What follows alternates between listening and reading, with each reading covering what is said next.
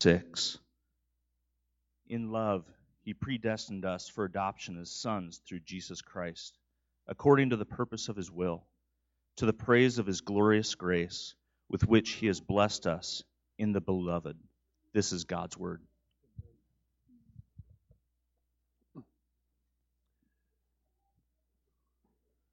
Amen. Well, good morning. My name is Sam, and I'm one of the elders here. And for those who were able to come yesterday, it was a long day for the training we had, but it was just awesome. And so the audio for that and and most of the video, because the video got a little messed up, will be available. The audio in 4 parts, and so we'll post that up there. And so I'd encourage everyone to listen to that because it's deeply encouraging. And I left basically. It's like teaching / preaching.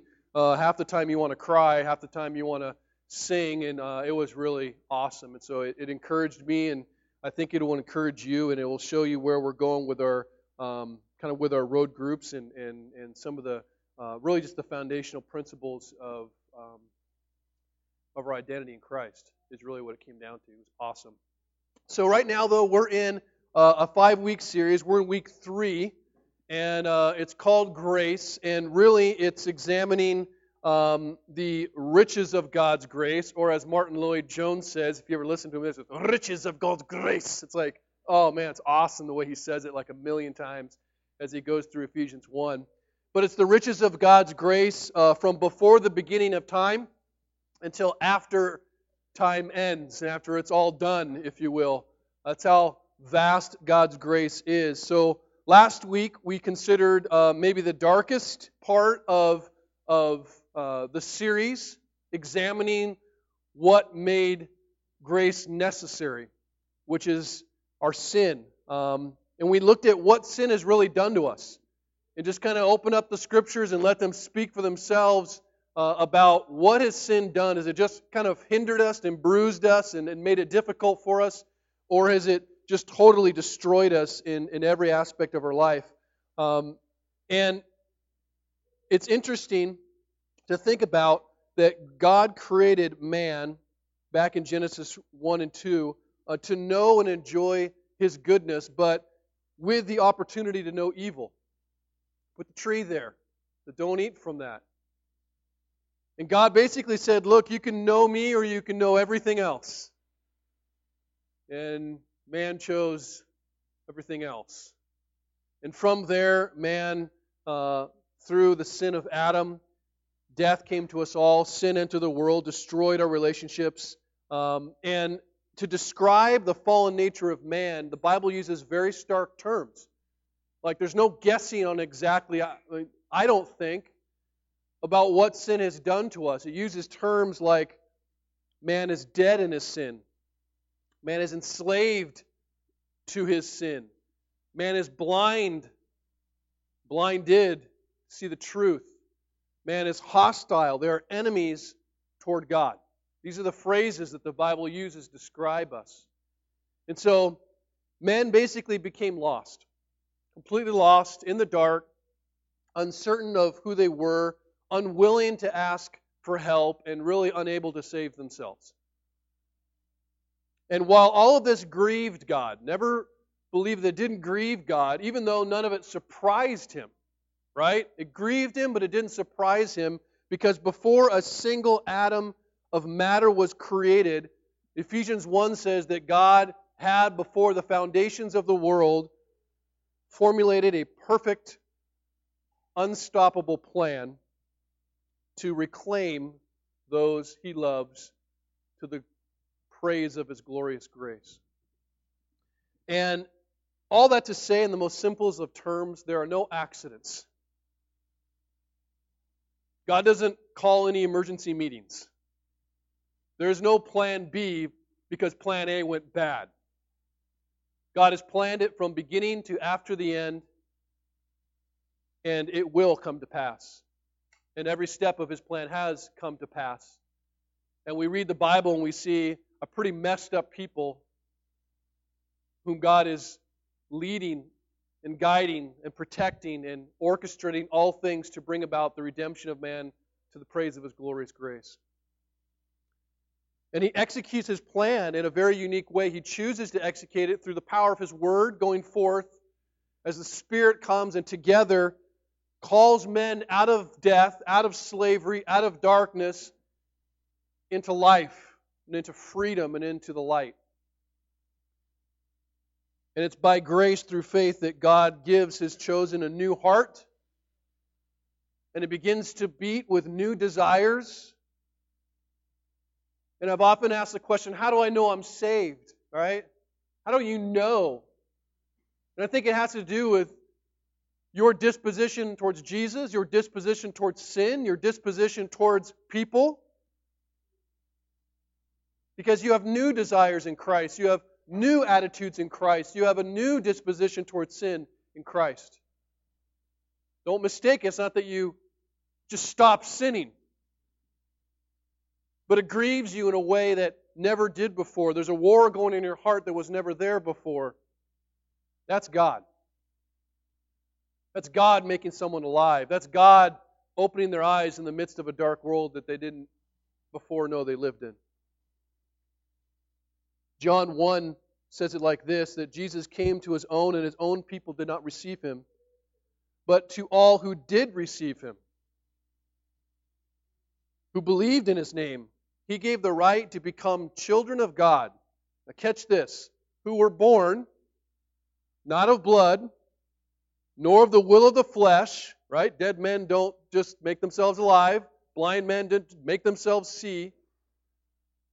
Wasn't by the will of the flesh, nor of the will of man.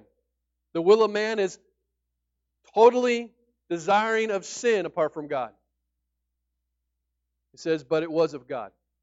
So you have this divinely planned, divinely initiated, divinely executed change that occurs in the relationship between God and man. If you haven't gotten the idea, God does it all. Okay? He transforms dead creations into new creations, right? 2 Corinthians 5:17. If anyone's in Christ, he is a new creation. The old is gone, the new has come. And if you read verse 18, all this is from God. What's this?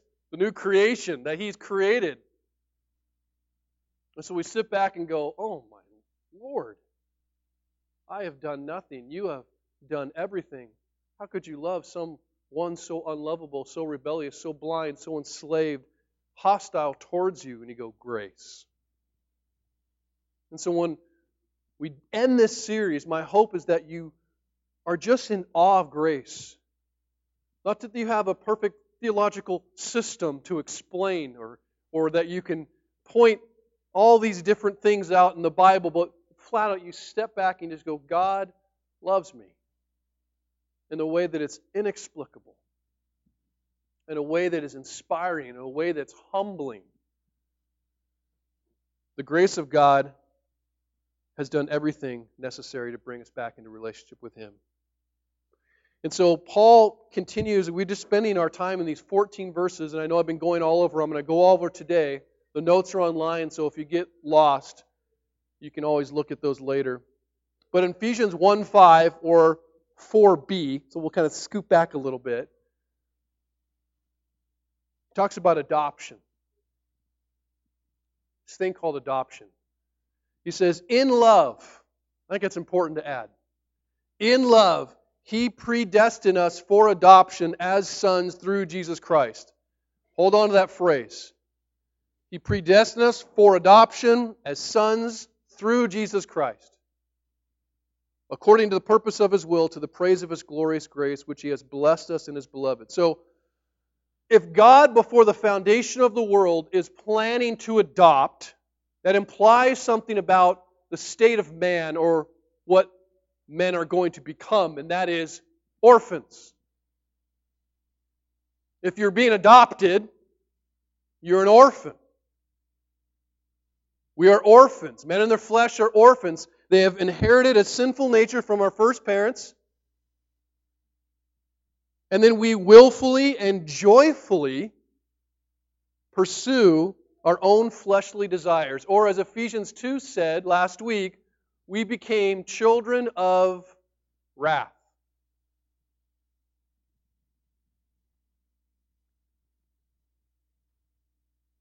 And we enjoyed following the course of this world, blinded to the slavery that we thought was going to save us. I should say the God that thought was going to save us, and the gods that we worship ended up enslaving us. So in rebellion, we just kind of continue the story. We ran away from our true Father, and we chose to live as orphans in what we'll just call the devil's adoption agency. Okay? We are children of wrath in the devil's adoption agency. So hold on to that image. And we want to be there, like the rest of mankind. And so an orphan, by definition, if you just look up orphan, that's a child who has been deprived of parental love and parental protection and parental care.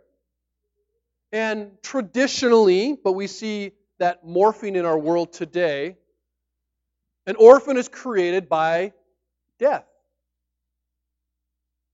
The death of parents, father and mother. So spiritually speaking, what happened? Death came into the world because of sin. We know that in Romans 5:12, just as sin came into the world through one man, death through sin, so death spread to all mankind, because all sin, so sin made men orphans. Well, what does that mean? Well, think about an orphan for a second. Maybe some of you were orphans. Maybe some of you have adopted orphans. I know many have. So if you think of the mentality of an orphan a little bit, an orphan, every orphan, desires in their heart to be adopted. Every orphan has a deep, heart-level longing to be accepted and to be loved. In other words, if we're all orphans, spiritually speaking, every single man, woman, child is struggling for validation of some kind because none of them feel worthy. None of them really feel at a heart level loved. All of them feel unacceptable. And so as we live in the world, right? We go about the world, we're born in the world, we live in the world, we pursue, and as I said, we don't pursue the ultimate pleasure. We're not as bad as we could be. No one is. Even Hitler helped an old lady across the street probably, right? But as we go about the world, living in what amounts to the adoption agency for the devil, men look for different fathers, spiritually speaking. Looking for acceptability, looking to feel worth it. If I get this, I will finally, everything will be worth it and I will be worthy, is what they're thinking. And there are lots of dads to choose from. Lots of idols, I like to say dads, to choose from, who will give you that affirmation. Different kinds of saviors that we believe are going to rescue us from, guess what, that feeling of worthlessness that we're all pursuing. And everyone, if we shared our stories, everyone has a different one. Some people choose substances. I believe that's going to save them from those feelings of worthlessness. Some choose a relationship. If I get married, that's going to save me. Some choose all kinds of immorality. Some choose morality. All trying to be acceptable. If I'm good enough, I'll be acceptable. There's the moral one, right? If I follow the rules, I'll be made worthy. I'll look worthy. If I get this kind of job, or if I get this kind of money, it'll be worth it all. I'll be worthy. None are found, though. No true fathers are found because there's really none to be found. And so as orphans, this is how we live. Okay? This is what I think an orphan is. I think there's a slide for you. You can put that first one up. Orphans are all these things. Ultimately, orphans are fatherless. as we think about the flesh of man and where we're at. And what does that mean? Orphans are uncertain who they are, really. They have no identity, and so they search for one. No one to tell them who they are. They search for an identity, and because they can't find one or are told, like, this is who you are. This is where you come from. They begin to define themselves by what they do. Some by what they've achieved, some by what they've done right, some by what they've done wrong, some by what others think of me. We aren't defined by who our Father says that we are. We're defined, unfortunately, by trying to find an identity in the world. We're also undisciplined. What does that mean? Well, without a father, we're pretty weak, we're pretty defenseless, we're vulnerable to all kinds of negative influences because we have no one there who is loving enough to protect us and tell us where the boundaries are. Like, we realize that the Bible says God disciplines those He loves. So when you're undisciplined, that's not to say unpunished. That's to say that you have no one loving enough to say, no, this is where you need to stop. That's life as an orphan. Orphans are fearful. Like, what do they have to fear? Well, they want to be adopted, and they're fearful of being rejected. They become enslaved to performance because they're never quite sure they're good enough. They don't feel good enough. I'm in an adoption agency, right? And so they try to be good, believing most of the time as they make mistakes that they're just really bad and no one loves them enough to pick them. And orphans are alone. Why? Because they have no family. They have no family. That often leads, spiritually speaking, orphans to build communities to try and accomplish that family. And what they end up doing is gathering with other orphans just as messed up as they are, and they never actually heal. And orphans are, I think, a little bitter. And this is where I think orphans live believing, and again, we're talking about men in their flesh, they live believing that they deserve more, that they're entitled to more, and that their situation, their circumstances are not their fault. They live a little bit like victims, where they blame people, institutions, circumstances for the fact that they're so lost, and they're so unloved, and they're so abandoned. And this is a majority of what people feel. This is men in their flesh. Orphans are insecure, right? They live and measure their lives according to comparisons with others. I think they end up competing with other people out of insecurity based on they don't know who they are. They don't know what all they have is to compare with other people then, and so it's very difficult for them to rejoice when other people find success. Hey, I'm great, you got adopted out. My life still sucks.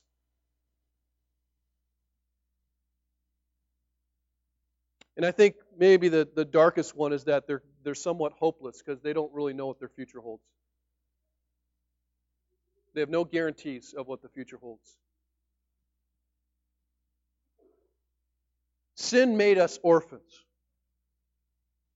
Our sin made us orphans. We chose to be orphans.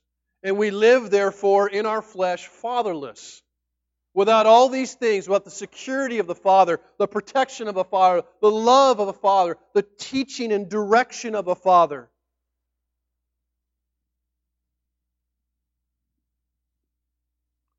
And so as spiritual orphans, there's this spiritual kind of sadness that people, this hole that people are trying to fill because they feel so unwanted, they feel so unaccepted, they feel so unworthy. And in truth, men in their flesh, we saw last week, are unworthy. They are unlovable. So the feelings that we're feeling, or the feeling that's genuine. You've rebelled against your dad.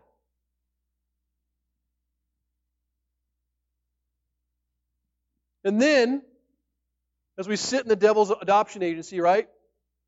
You think about your adoption file.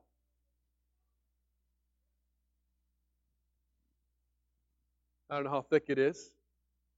But guess what? We all have one the same thickness.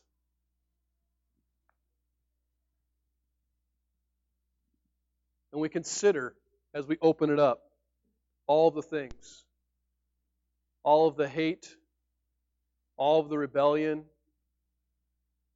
all of the times we haven't loved where we ought and hated where we ought not, all the times we've been selfish, all the times we haven't served, all the times we haven't give. Like, it's all there. And we all think to ourselves, who would ever want that? I'm going to bring that into my family?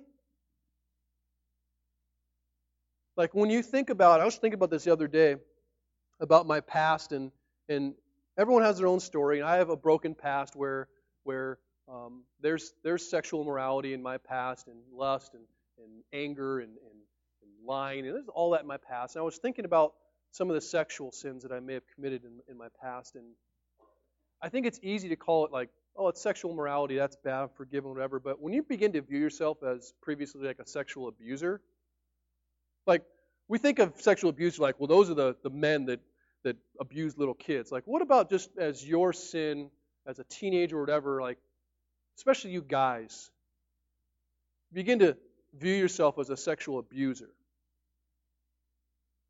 Would you want to adopt a sexual abuser into your family? You begin to see what that file is full of.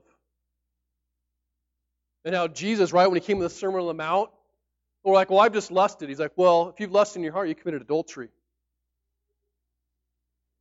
Or if you've hated, you're a murderer. Would you adopt a murderer into your family? You start to see the ugliness of sin and the file that is growing, and you're like, how will I ever be loved? Who would ever want to love me?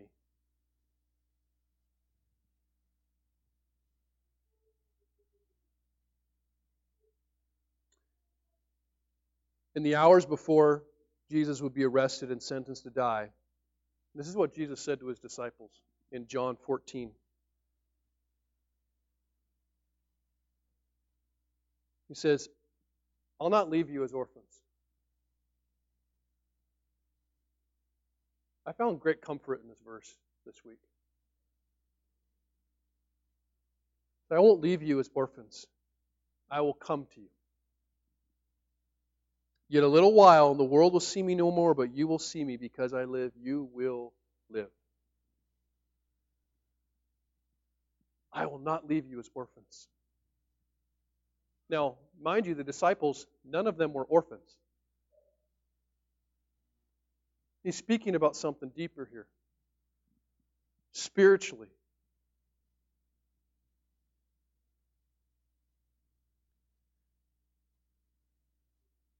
You see, God didn't need us. This is what blows me about grace. God doesn't need you. But He wants you. And the lengths that He went to adopt you are just awesome in the true sense of the word. Awesome. The truth is, though, God couldn't bring us into His family in our present condition with our file that big. He couldn't. God is holy. God is perfect. God cannot, will not be in the presence of sin. And so in order to get into God's family, we have to have a perfect record. And here we all sit with an encyclopedia of sin in our adoption files.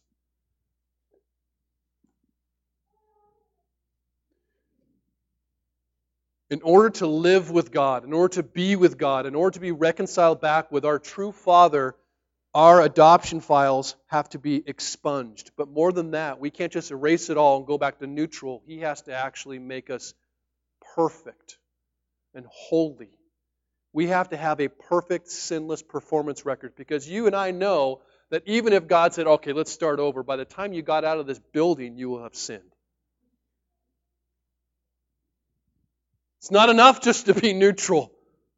It can't be dependent upon me, because even if you start with a clean record, I'm going to screw it up at my first opportunity.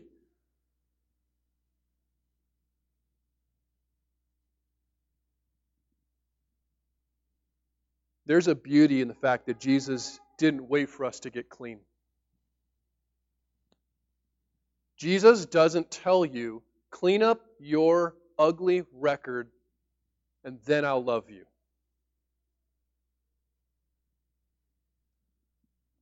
Don't forget what Romans 8 says. Romans 5. While we're still weak, at the right time, Christ died for the ungodly.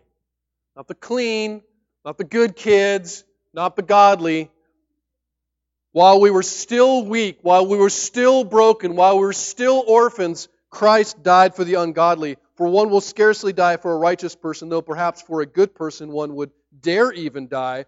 But God shows His love for us in that while we were still sinners, rebellious, hostile, enemies towards God, loving our time in the devil's adoption agency, Christ died.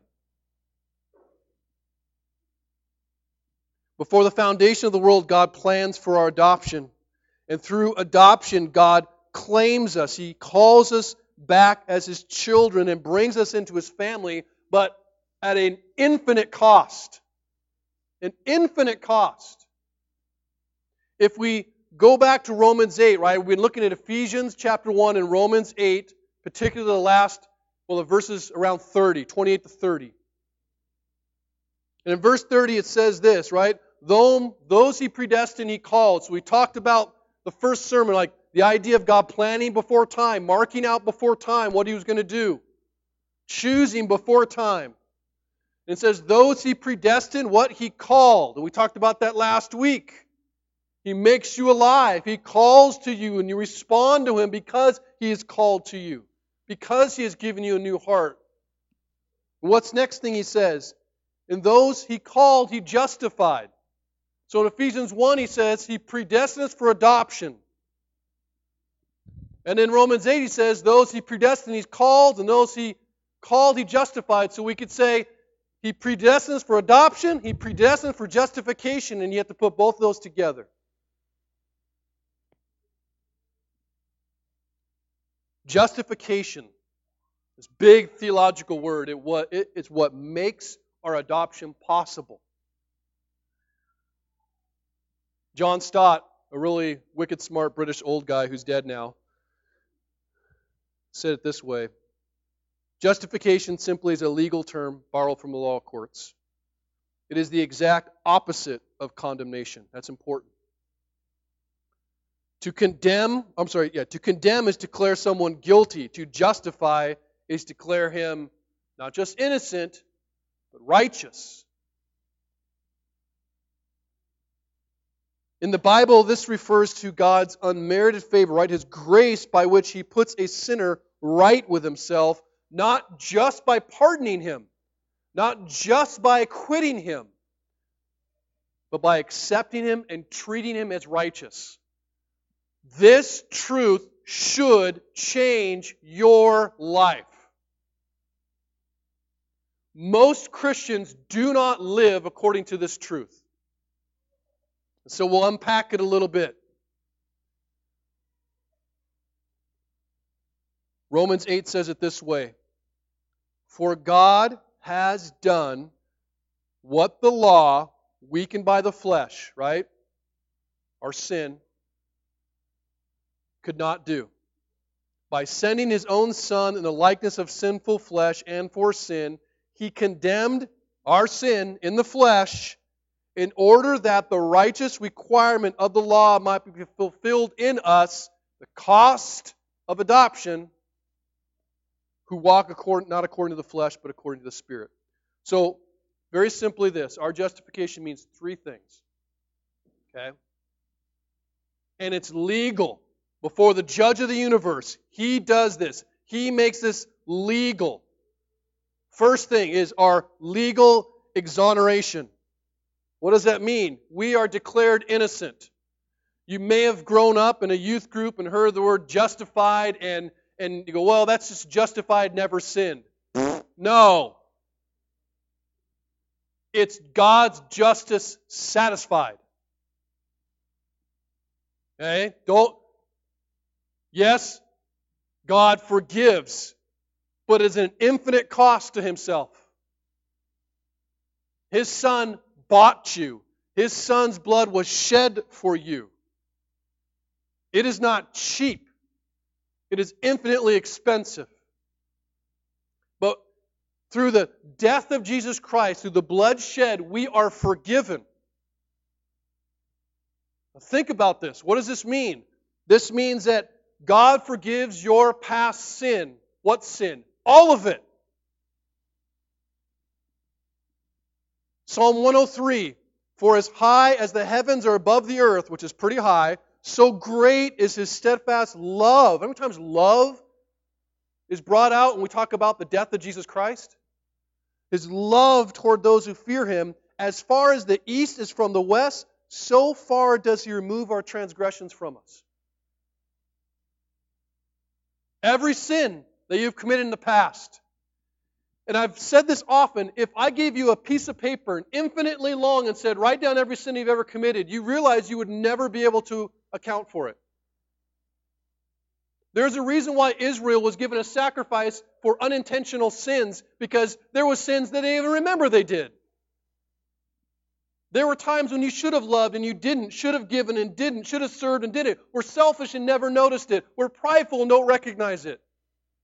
When we think of our past sins, we think of like, well, I remember that time I punched that guy in the face and shouldn't have done that. Yeah, that was a big one. I remember when I cheated. Yeah, that was a big one. But even the little ones are big. There is one lawgiver, and every sin is worthy of death. But every sin is forgiven in the past. Every sin is also forgiven in the present, right? Romans 8:1, there is therefore now no condemnation for those who are in Christ Jesus. Now, circle, highlight, star, arrow, that word. There is now no condemnation for those who are in Christ Jesus. But it gets even better. What about my future sin?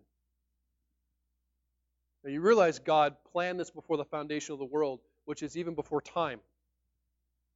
And even right now, as God's outside time, He sees the beginning and the end all at the same time. Now that's both good and bad. Good in this, the songs you sang this morning, God will hear for eternity. Perpetually. He will hear. He also sees all the sin at once, right? Every sin you ever commit, sins you don't even know you're going to commit, but He does. And that is when He sent His Son to die for you, knowing everything you would commit. 1 John 2:1 says, my little children, I'm writing these things to you so that you may not sin. But if anyone does sin, I won't ask you to raise your hand if you're going to be in that category, because you all better stink and raise your hand. So I'll just assume them raised. Everyone keep your hands down if you're guilty of this. Excellent, right? But if anyone does sin, what do we have? An advocate with the Father. What is this saying? Your past sins are forgiven. Your present sins are forgiven. The future sins, we stand forgiven in Christ. Completely. Fully. But what if I do this? You have an advocate with a Father who stands and says, that's mine, I took that. He wouldn't forgive that. Nope, took that one too. But I keep sinning, I keep doing the same thing. Jesus says, I paid for every single one of those, and I'm going to pay for the next 15 that He does of that same sin.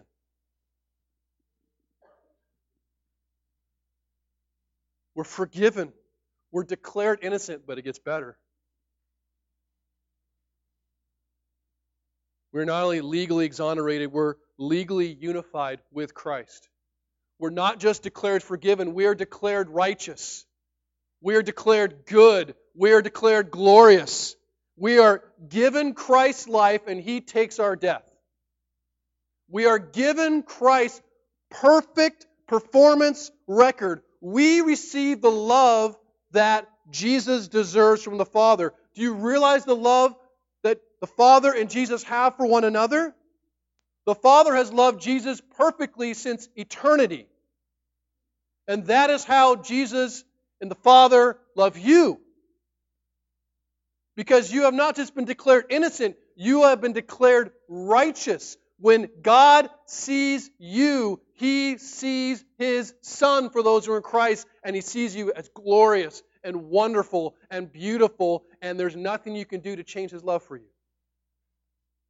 Because His love for you isn't based on your performance. It's not based on the mistakes you made. It's not based on the awesome success you have. It's based off of Jesus, whose life was perfect, whose death was sufficient. So you're declared innocent, but more than that, you're declared righteous. And I know you don't often feel like that, because we don't, like, man, I screwed up. And you need to turn your eyes towards the cross. And remember the resurrection. Because the cross, the crucifixion of Jesus, is the adoption price. I'm going to cover, my infinite blood is going to cover all that sin. And guess what? The resurrection is the receipt, paid in full. It's God saying, yep, done. It is finished. From before the beginning to the after the end. And we're given all this by faith. What is faith? What if my faith hinders? What if my faith stinks? What if my faith really isn't that good? What if it's not that deep? Your salvation is not based on the depth or the quality even of your faith, but on the object of your faith. What is the confession? Here's the confession. I believe Jesus did it all. That's it. I believe Jesus is the way I'm saved. I believe Jesus is the proof that God loves me. That's it.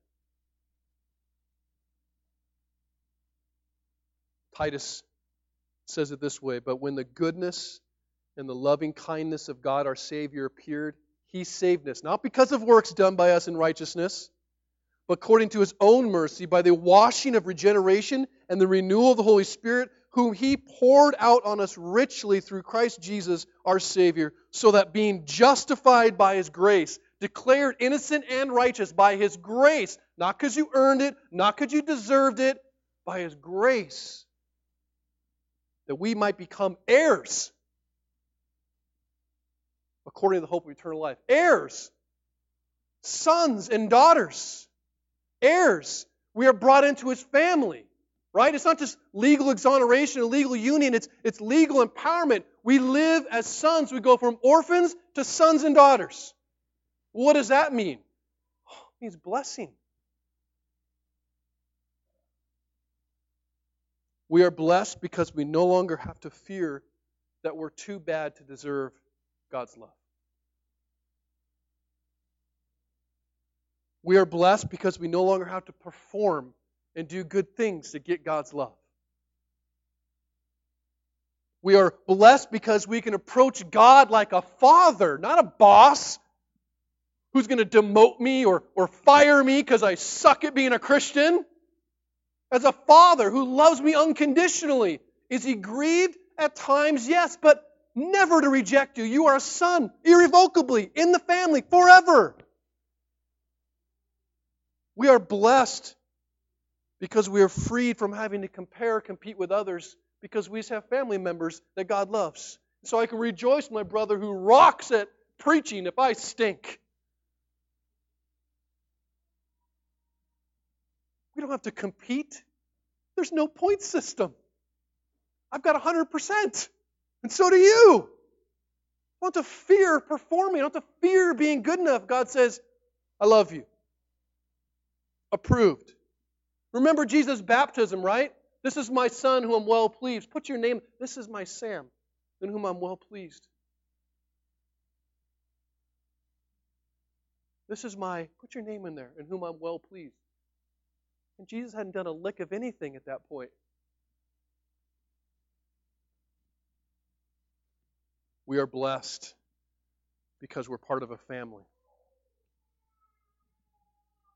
The church is supposed to be a family. The Big C Church, right, is the family of God, and this is a little mini expression of His family. We're family. And therefore we know each other and love each other and seek to help each other because we're all in this together. We're all adopted the same agency. We all have the same thick files. We're no longer alone. And unfortunately, many people go from church to church and never figure that out. experience the love of a family, and that's on us. There's supposed to be a genuine love. But we're blessed because we have security of a guaranteed future too. We know where we're headed. We're going back to be with Dad, and it's going to rock. It's going to be awesome. And He's preparing a place for us. It's going to be beautiful. And we're going to be in His presence. But right now, we can live and delight in God. We can delight in God like a little kid, right? Because we still like to impress Dad. Everyone, I don't care who you are, there's a part of you deeply that wants to hear your dad say, "Man, you're awesome. I love you." And I was listening to an interview with Rich Mullins. I've been watching a lot of YouTube videos lately. I watched it on Rich Mullins. He's an old 90s singer that maybe some of you don't know. You older people, you know what I'm talking about, right? And he had some interviews that are really interesting. And one thing he talked about was the way the Father looks at us. And he said he'd go to his friends' houses and he would see drawings on the refrigerator of his kids, right? And they'd be like, "Yeah, look at that." And he's like, "That's the ugliest drawing I've ever seen. Like, what's so great about that? It's like a line, right?" And I understood this finally, I think, when I was a father, right? When your son or your daughter finally bring a drawing to you, and they're like, "Look." And it looked like a pile of puke or something. You're like, you know. And you could just be like, "Well, that's not really very good, son. You know, you're coloring way outside the lines, and it's just bad. But good try." Can we put it on the refrigerator? Put it on the refrigerator? It's embarrassing, right? That's not what happens. What is it? Oh, yeah. That's awesome. If you believed that what you did for the Lord had that kind of reaction, where no matter what you did, even when you fail, it's like, "Man, nice try. That was awesome." How would that change how you lived? Like, how do you see the Lord Jesus' face right now when you think of His face? Is He disappointed? Is He looking away? Because that's not what He's doing. He's delighting. He's delighting. But I screwed up. He knows. Just admit it. And He'll embrace you. He's faithful, even when we're not. Sadly, I think there are a lot of Christians who don't live in the joy of their justification and their adoption. They live like orphans. They live uncertain if God really loves them, uncertain if they got to do good things, or uncertain if they've done too many bad things. Uncertain of where they're going, not certain if God's really going to protect them. Does God really love me right now?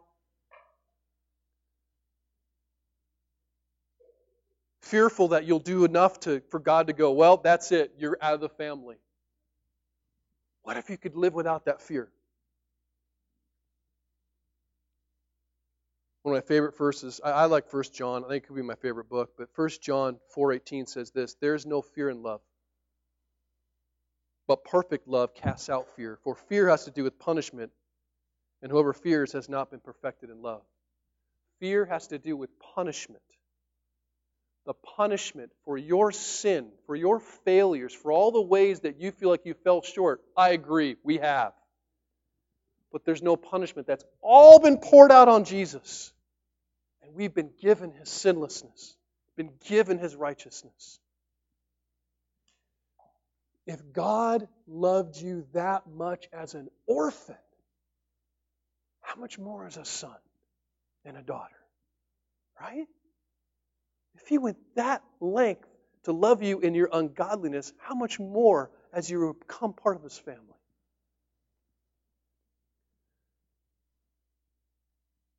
We do not obey to be accepted. We sit in our acceptance and therefore we obey at a loving response. Man, God loves me that much. I I want to delight in Him and He in me, and I want to love Him, and I'm going to do so through obedience, not because I'm fearful what He's going to do. Fear's been taken away. It's my loving response to Him, to His gracious love. And I think one of the craziest things to think about is that Revelation 13 tells us that the Lamb was slain before the foundation of the world. He planned to do it this way. He planned to do it this way. Do we not see that in God's pursuit of His glory? For a second we think, man, that's kind of selfish. But that the pursuit of His glory resulted in the complete otherness, giving away everything He had, the pure love poured out on others. That was the pinnacle of Him making much of Himself, emptying Himself of everything to reclaim us as His children. Our adoption is not only our exoneration of our spiritual poverty, it's an invitation to enjoy the richness of God's love. It's an invitation to enjoy the richness of God's grace. So here's a simple question. Do you really believe God loves you? That's where it begins and ends. Do you really believe that God loves you? Do you really believe that God loves you when it hurts? Do you really believe God loves you when you make a mistake and you fall short and you're not good enough in your eyes or the eyes of others? Do you really believe as a father that God is loving you and always and every time giving you His best, unconditionally? How would your life change if you really believe that even in your mistakes, God loved you? Because the Bible says that He loves us before we're good. It says He loves us though we are bad. And that He never, ever, ever, ever, ever, ever stops loving us. Neither height nor depth nor angels nor principalities, nothing can separate you from the love of God. Nothing. What if nothing? What if nothing can separate you from God's love in Christ? Can you show that last pic? I found this on Facebook, and it just brought joy to my heart. Imagine if that's a picture of our disposition towards God. I was fatherless. I did not have a family. I've been adopted. I got a family now. I got love now. I'm protected now. I got identity now. I got everything now. That kid looks stinking happy. Why are Christians like that, huh? We should be joy-filled. Do you think He's worried? Well, hope He don't kick me out if I find something bad about me. You know those parents love that kid. Who couldn't love that kid, right?